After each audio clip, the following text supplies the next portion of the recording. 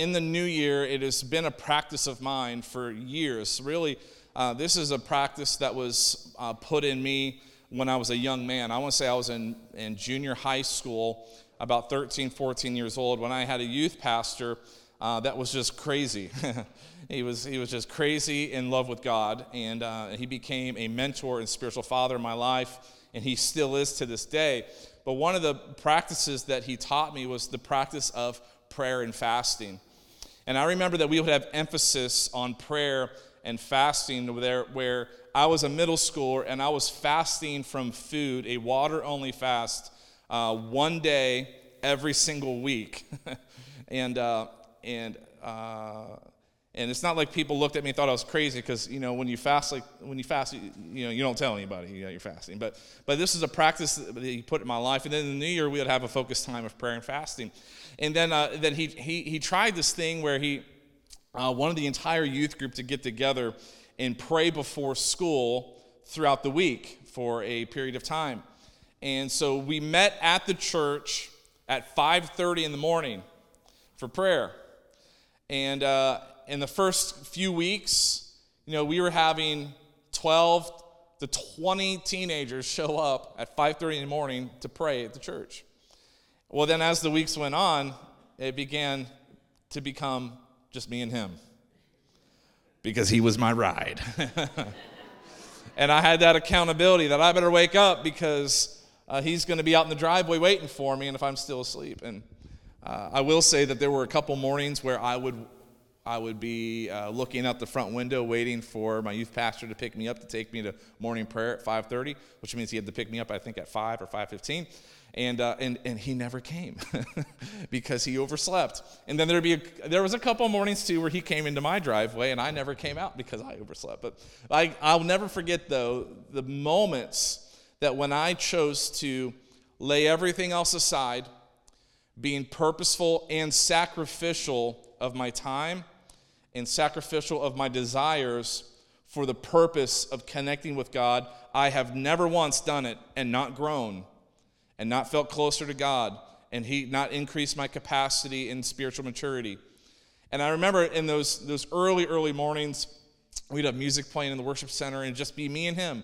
And I remember that he also taught me, and when you're in early morning prayer, to walk and pray. Because there's a couple times that sometimes when I pray, I like to lay down on my face, just lay prostrate on the floor. And there's a couple times I would be laying pretty still. And then all of a sudden be like, oh, and realize I had fallen asleep. So he taught me, not just some practical things. Walk when you pray in the early morning. And so that is something that's been instilled in me for many years. There have been times in my life when God has just led me to fast. And it was a couple months ago that I fasted for a few days just because something was on my heart I was praying about.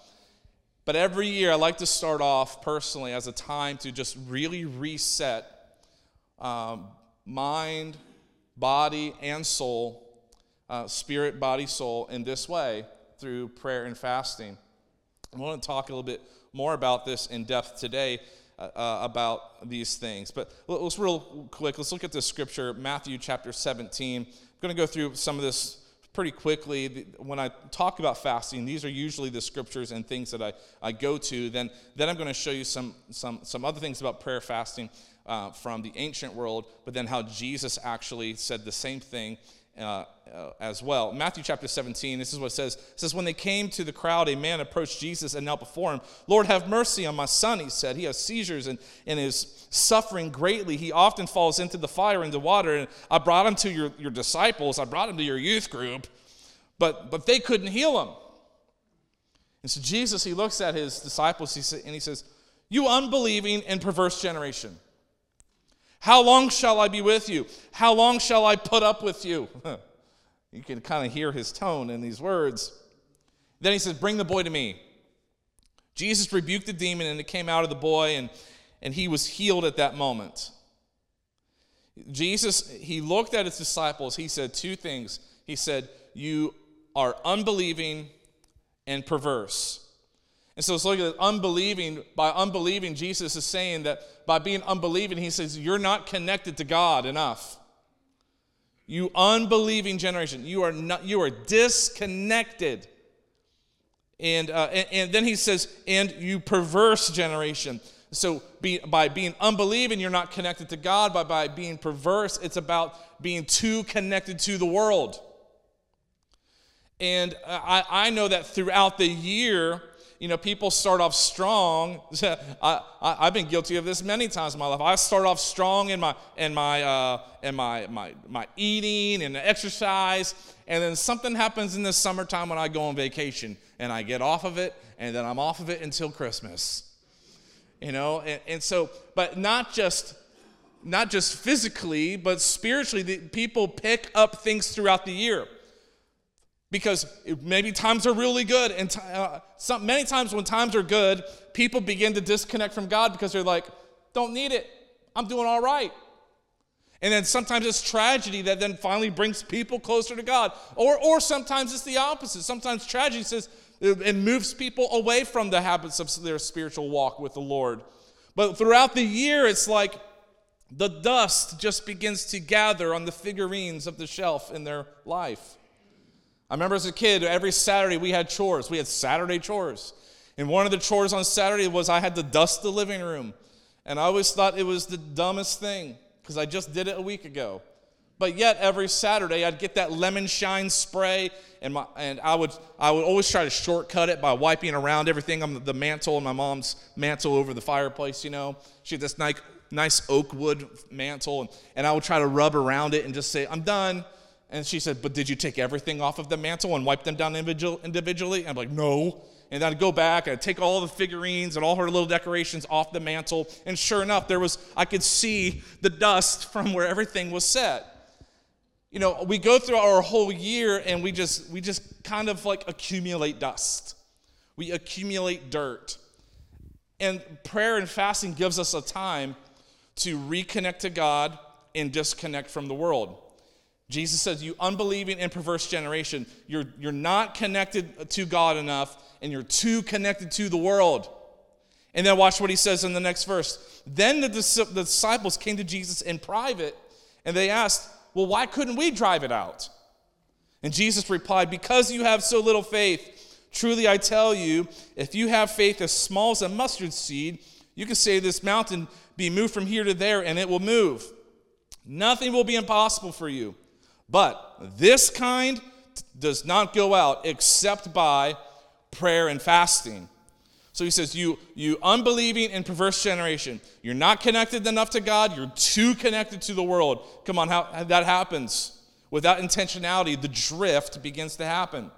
But then he says, this kind only comes out by prayer and fasting. Because here's what happens. Prayer connects us to God, and fasting disconnects us from the world. And that's why I love to start off my new year with a focused time of prayer and fasting, to clean the dust off the mantle and every figurine of my heart by reconnecting with God through prayer, disconnecting from the world through fasting. And in a moment, we'll talk about different kinds of fasts you can do. I'll share with you some things that I do every year to help me connect with God and disconnect from the world. But I want to talk a little bit more today about what I'm just calling, this is not a theological term but necessarily, but what I'm just calling the spiritual transformation trio. That there are three things that have been taught for thousands of years that they were fundamental in both the Jewish religion and in Christianity. That they've been taught by rabbis hundreds of years before Jesus, and they were taught by Rabbi Jesus on the Sermon of the Mount. And so I'm going to show you in the Old and the New this transformational power of these three things that I'm just calling the spiritual transformation trio. And I think to start off our new year and to kind of get the reset on life, to try these three things for a spiritual transformation with these three things. And these three things are this. It is generosity, prayer, and fasting. Generosity, prayer, and fasting. There are some ancient books written by godly men that are not included in the canon of our scripture. Some of these books are actually included in the Bible of Catholics. They're the apocryphal books. One book is the book of Tobit. This book is not included in our Bible. All that means, it doesn't mean it's an evil book. All it means is it doesn't have the markings of being inspired by the Holy Spirit. But these things are still written by godly men, but we don't use them as scripture. But they are encouraging. And in this particular book, it was written about a little bit more than 700 years before Christ. But in Tobit 12:8, this is what it says. It says, prayer is good when accompanied by fasting, almsgiving, and righteousness. Almsgiving would be giving of money, and giving to charity, giving of your finances. And obviously, prayer and fasting, you know what those are. But also in the Jewish Talmud, which was really edified during the Byzantine period, and these things were recorded. There was an oral Torah that was passed from generation to generation by memory. Finally, he put some of these things to writing.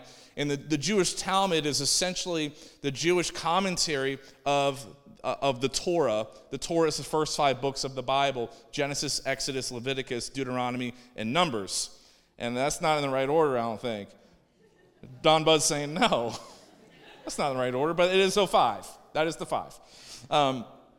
And so this is the Jewish commentary of just ancient teaching that is recorded. So in other words, commentary obviously is like additional thoughts and teachings from the scripture. The Jewish Talmud, if you were to get it, it's about this thick. It's thousands and thousands of pages. But in the Talmud, Rabbi Lizar, he makes this statement. He says, 3 actions cancel out a harsh decree.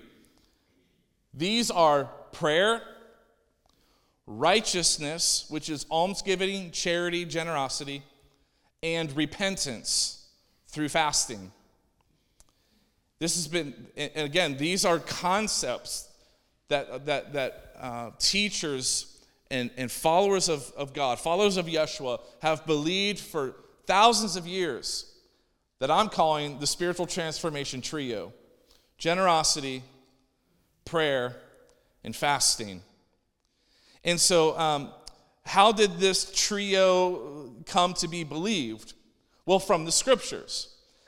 Rabbi Lizar, he came to this belief when he was studying 2 Chronicles 7:14. You know it well. This is what it says: if my people who are called by my name will humble themselves and pray and seek my face and turn from their wicked ways, then I will hear from heaven. I will forgive their sin and heal their land. And so right here we see, number one, we see prayer. When it says, go ahead and go to that next slide.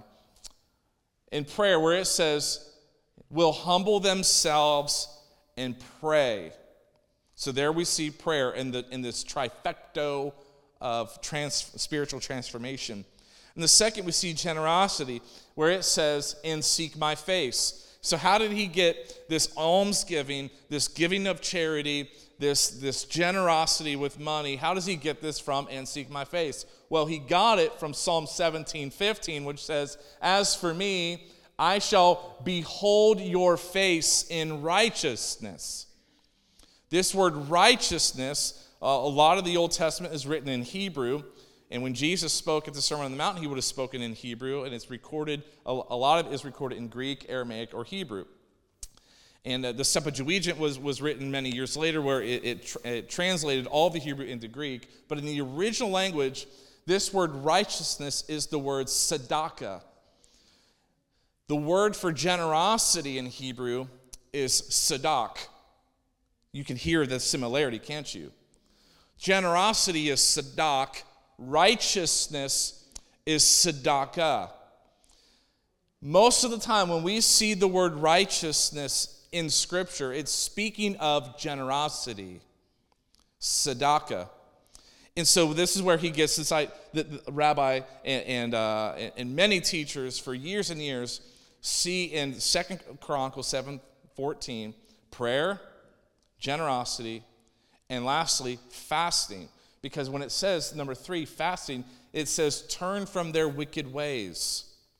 Fasting is always about repentance.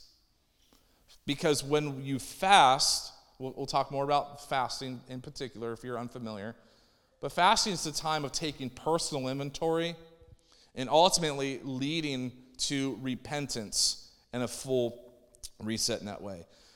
So in 2 Chronicles 7:14, we see prayer, generosity, fasting, but then we see a promise. And it says this, then I will forgive their sin and heal their land. So here we see these 3 things that I'm calling the spiritual transformation trio: generosity, prayer, and fasting.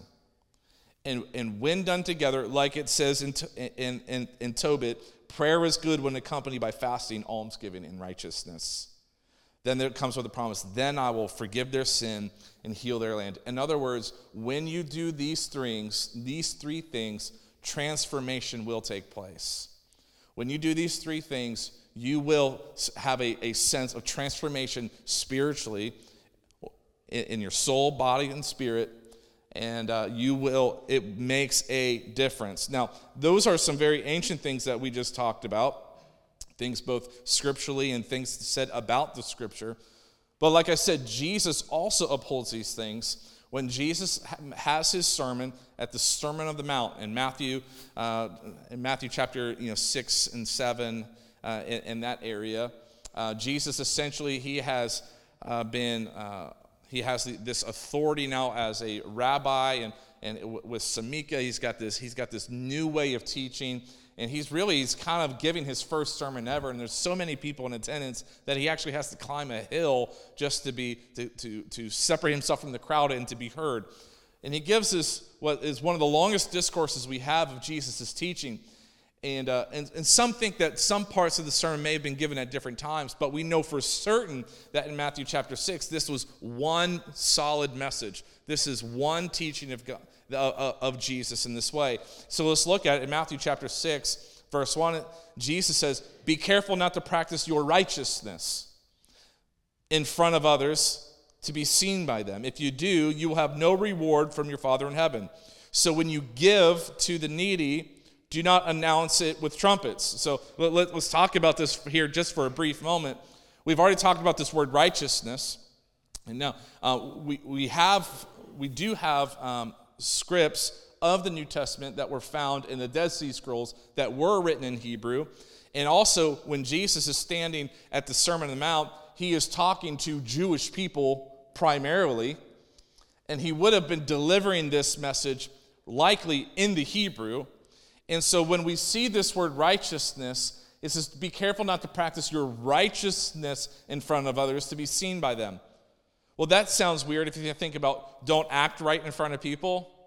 Well, if we keep reading, he says, but when you give, now what are we talking about? Now we're talking about money. And so again, this righteousness, the context of this is this Hebrew word tzedakah, which means generosity. And then Jesus says, and when you give, so that what does that tell us? Not if you give, but when you give. There's an expectation for followers of our Lord that we are generous people. And when you give to the needy, do not announce it with trumpets. Now, what did you just picture in your mind? You probably, like me, just pictured somebody announcing with the trumpet, look at my good deeds, right? But sounding the trumpet was an actual term that they used in that day, because kind of like how we have giving boxes in the back of our worship center that you can drop your envelope in, at the temple they had a giving box as well. But this giving box was designed with this brass kind of upside down trumpet looking thing. In other words, there was a funnel. You know when you go to the mall and there's the big funnel you can put change in? I remember we would take our kids to the store, they had that big funnel, and you drop the quarter in, you drop the coin in, and it spins around that funnel and it goes down inside. But how many of you, either as a kid or your kids or you as an adult, tried to see if you could get your hand down that hole? I remember as a kid, we went to this ice cream parlor, and they had one of those coins where you could drop the coin and it would spin down. And every time my brother and I, we'd be trying to see if our hand could get down in that hole because we know there's money down there.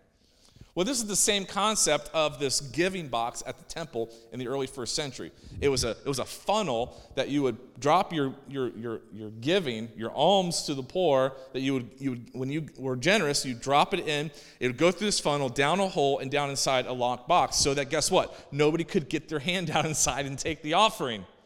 And so what would happen is prideful people that maybe had a good amount of giving to give, they would kind of toss it into this brass funnel. And when you would do that, it would clang this brass funnel, and they would call it sounding the trumpet, because this funnel made of brass looked like a horn, looked like a trumpet. And so Jesus says, and when you give to the needy, don't announce it with trumpets. And some versions say, don't sound the trumpet. He's saying, don't make a spectacle of it. Don't be prideful about it. Don't try to be made known by, oh, look how much I gave, or look what I'm doing. He's saying, no, don't sound the trumpet. Don't bring attention to it. But what? He says, as the hypocrites do in the synagogues and on the streets to be honored by others. Truly, I tell you, they have received their award in full. So if you want to get man's attention for your good deeds, guess what? You have your reward. That's your reward. And he goes on, he says, but, here it is again, when you give to the needy, do not let your left hand know what your right hand is doing, so that your giving may be done in secret. Then your Father who sees what's done in secret, your Father will reward you. I can tell you, I would rather be rewarded by my Father than any man. And so in this message, Jesus is talking about giving. He says simply this, number one, when you give. When you give. Again, these acts of righteousness is this Hebrew word sadak. Sadaka being righteousness, sadak being generosity. In Scripture, the word believe is used 272 times. Believe. Pray is used 371 times. Pray. Love is used 714 times. Love. But this concept of tzedakah, this concept of generosity in giving, is used 2,161 times in Scripture. 3 times that of the word love. Really, you could combine believe, pray, love together, and it still would not have been mentioned as much as acts of righteousness, acts of generosity, and giving. So what we know is that righteousness, it's always rooted in generosity. Righteousness is rooted in generosity. So Jesus says, one, when you give. The second thing Jesus says is when you pray. And let's look at it in Matthew chapter 6, verse 5. He says, and when you pray. Not if you pray, will you pray? No, he says when you pray. So there's an expectation of when you give, an expectation of when you pray. Do not be like the hypocrites, for they like to pray standing in the synagogues and on the street corners to be seen by others. But I tell you that they have received their reward in full. But when you pray, go into your room, close the door, and pray to your Father who is unseen. Then your Father, who sees what is done in secret, will reward you. And here it is again. When you pray, do not keep on babbling like pagans, for they think that they will be heard because of their many words. Do not be like them, for your Father knows what you need even before you ask him. So Jesus has this expectation that it supersedes even the early first century. It's thousands of years old. It's when you give, and it's when you pray. Prayer is our most basic form of communion with God. Anytime you talk to God, that is prayer. It is the most basic form of communion with God. Early Jewish and Christian prayer was never focused on request. Because notice what Jesus says. He says, when you pray, he essentially says, it's not really about your words, because the pagans, they think they'll be heard because of their many words. And also, I already know what you need before you ask me. So it's kind of like he's saying, stop asking me. I already know. So for me, when he says it's not about your words, it's not about your request, I'm kind of like, I'm out of what to say or what to do. But the early Jewish and Christian belief on prayer, the practice of prayer, was not focused on request. It was really focused on life transformation. It was by having communion with God, it does something to me. It changes me. And sometimes that's just purposeful time to just speak, yes. Listen, oh yes. But just having communion with God, having that connection built back with God, it is transformational. And prayer also, it was never to be a retreat from the world. But prayer helps us see the world now through a different perspective. That by prayer, we now gain a perspective of the world through the lens of God's compassion for the world. So if you take 21 days of prayer and fasting and you are still angry with the world, you didn't do it right. You probably used a lot of words, used a little bit of listening, and you didn't truly have communion with God. You probably thought it was about your request. For 21 days, I'm going to ask God for a promotion in my job. For 21 days, I'm going to ask, and here's my list of asks.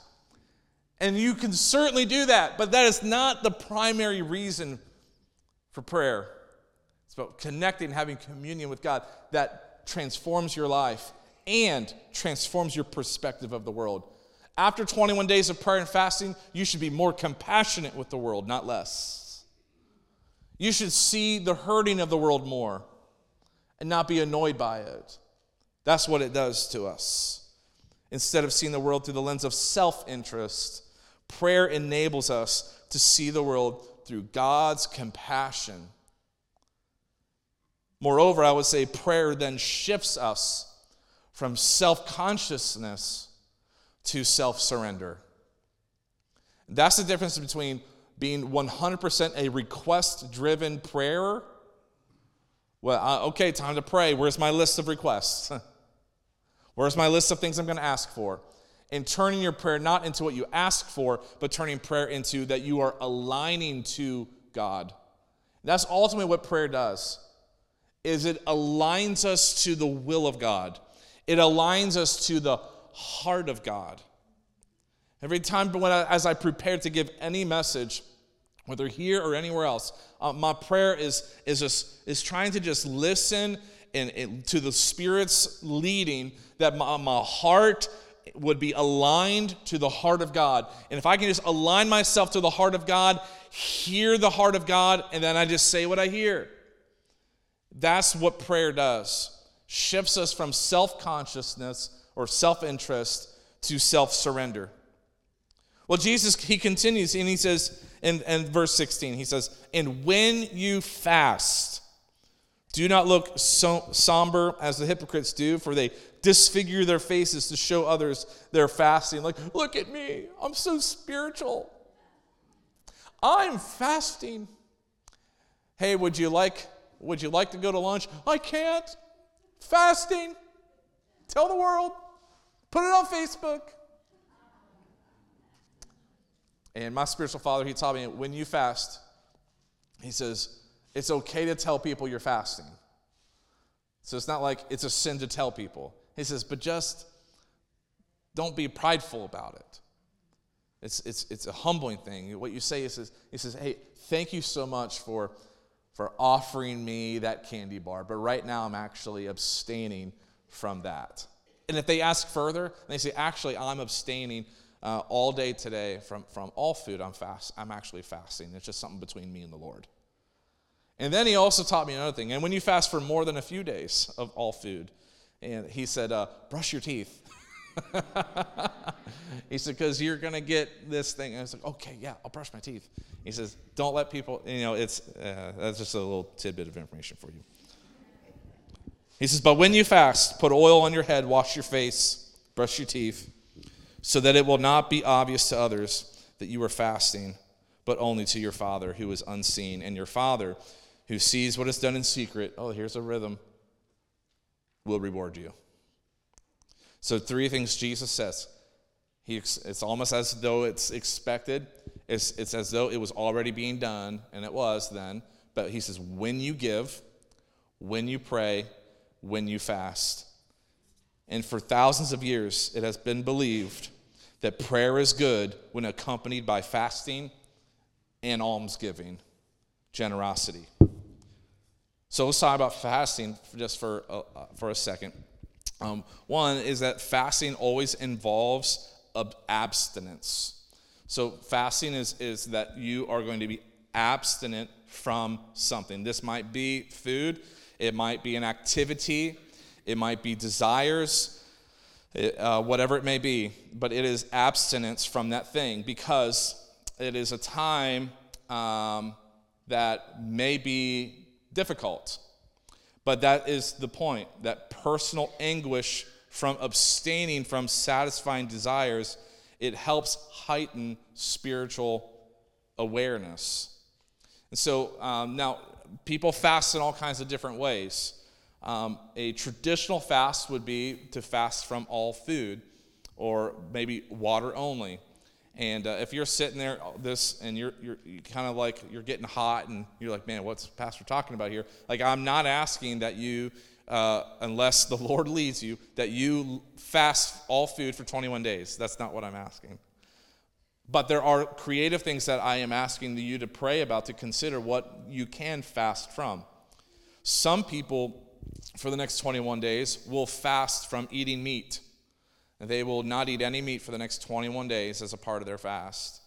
And so you do get to sustain your strength in some way, but there is that sacrifice of changing your life a little bit that makes you kind of suffer a little bit. Sometimes suffering is good. Some people may fast a particular meal a day. I'm not going to fast my lunch, but on my lunch break, I'm going to commit to doing my devotions, spending time with the Lord. Some people may choose to fast like Nebuchadnezzar did. He fasted all night long. You remember this in the scripture? Nebuchadnezzar, he goes down to the lion's den. He says, "Oh, Daniel, are you alive? I fasted all night long." And then I realized, that wasn't hard. I fast all night long every day. Then I eat break fast. Anyway, that was a joke. So people fast in all kinds of different ways. Some people, for the next 21 days, they're going to delete all the social media off their phones. They're going to be shut off from media. They're going to turn it off. They're asking themselves, what are my distractions? And they're going to shut it off for 21 days. And whatever you choose to turn off, whatever you choose to sacrifice, we want to replace it, because the whole point is not just to say, I went without. 21 days I went without. Well, that's great. But for 21 days, it's going without, but also pressing into the Lord. So having purposeful times of being with God, communing with Him through prayer, fasting, and I also want to encourage you to try the trio of prayer, fasting, and generosity. Prayer, fasting, and generosity. So I'm trying to think of some other examples I can give you of fasting. I know for me, I do a specific diet that's restrictive, and then I do intermittent fasting with it. So I'm not going to eat after 6 o'clock. I'm not going to eat until noon the next day, and there's only particular foods that I will eat for 21 days. It's going to be awful. But you could get through the first few days, and then you just start to feel that spiritual awareness waking up. As your physical body is almost struggling, you're just relying on the Lord. Now, some people can't fast food items because of health reasons, and that doesn't make what you do less than what someone else would do. That's why there's many other things you can do.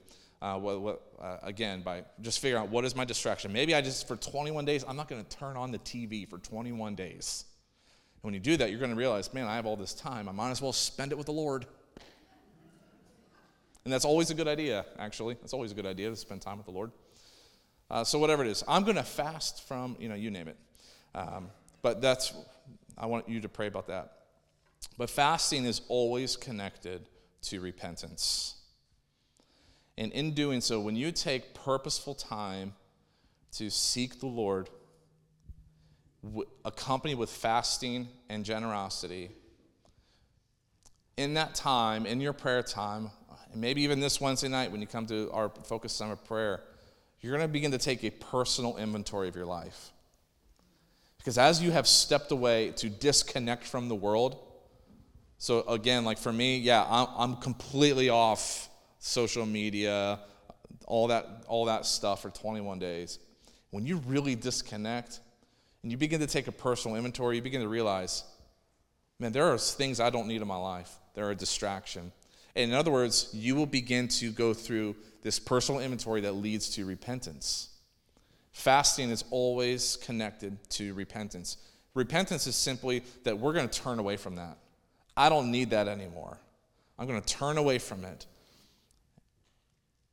So our 21 days of prayer objective, there's a few objectives here that I have during our 21-day prayer objective. One is to put our dependence on God. And any time of focused prayer and fasting always should lead us to a heightened dependence upon the Lord. And two, this is its connection to repentance, that just asking for forgiveness. I guarantee you there are things, as you make a personal inventory, that you need forgiveness for, you need to repent from, and refocus on the eternal. We get so consumed with the here and now. We get consumed with the self-consciousness. But prayer should lead to a self-surrender of refocusing on eternal things. In other words, instead of asking, we're going to be aligning to the heart of God. And now we're going to have a new focus that we're going to see the importance of the gospel. We're going to see the importance of reaching the lost. We're going to see the importance of spiritual application in our life, because we're going to have a new awareness for the eternal things in this life. And also to invite the presence of God into our lives. And so what I would encourage you is maybe you already listen to worship music in your life. I primarily listen to worship music. I'm talking like 99% of what I listen to, whether it be in the car or in my office or when I'm doing chores, 99% of the time I'm listening to worship music. And so, and maybe you do too, but for me during 21 days, I'm going to listen to more. In other words, I'm just going to have it on more frequently. Like last night, I was doing the dishes, I put my headphones in, worship music. And I promise you, if you increase the amount of worship in your life, you just feel different, man. Like if all of us make a commitment that this week we're going to listen to more worship music, it doesn't even have to be the stuff we do here on Sunday. It could be whatever you love. But you'll walk in here next Sunday, that first song starts, this place will be lit. This place will be on fire. Because our hearts have been prepped in the presence of God. We have invited the presence of God into our lives.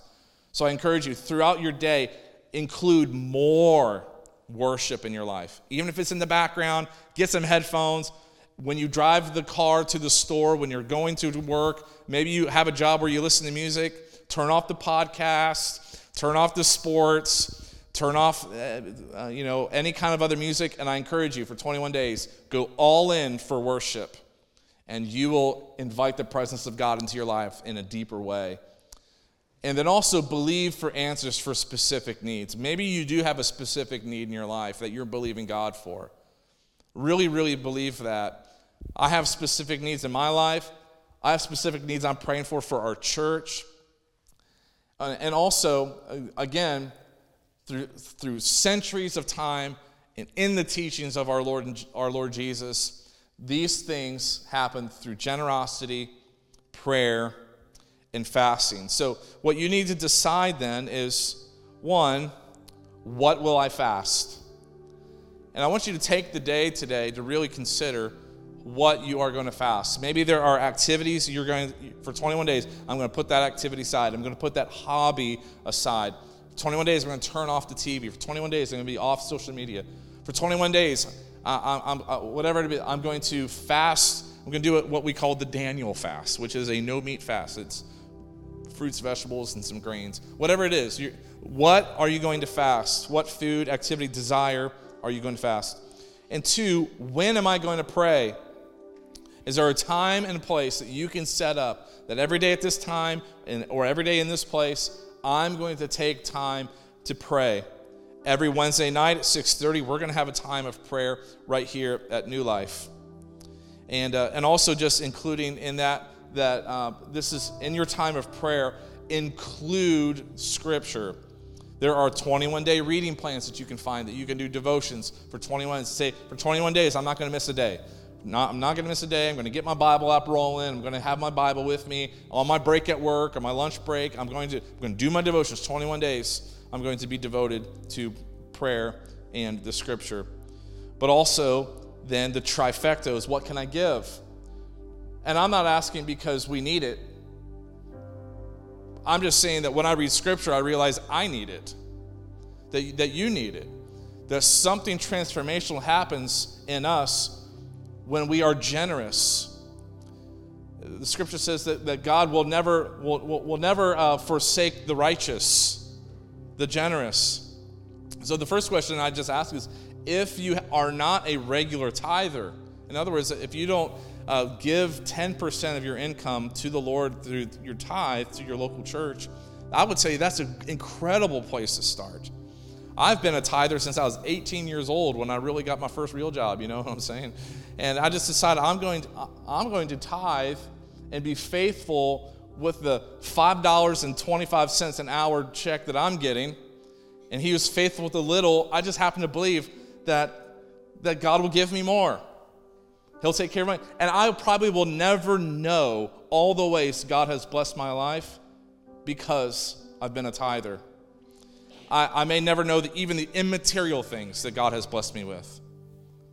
I may never know. It's not always that we don't always give to get, but I do give out of obedience, and I do give not necessarily because God needs my money, but God needs me to be a giver. Because any selfish, every self-conscious thing can be broken when we give.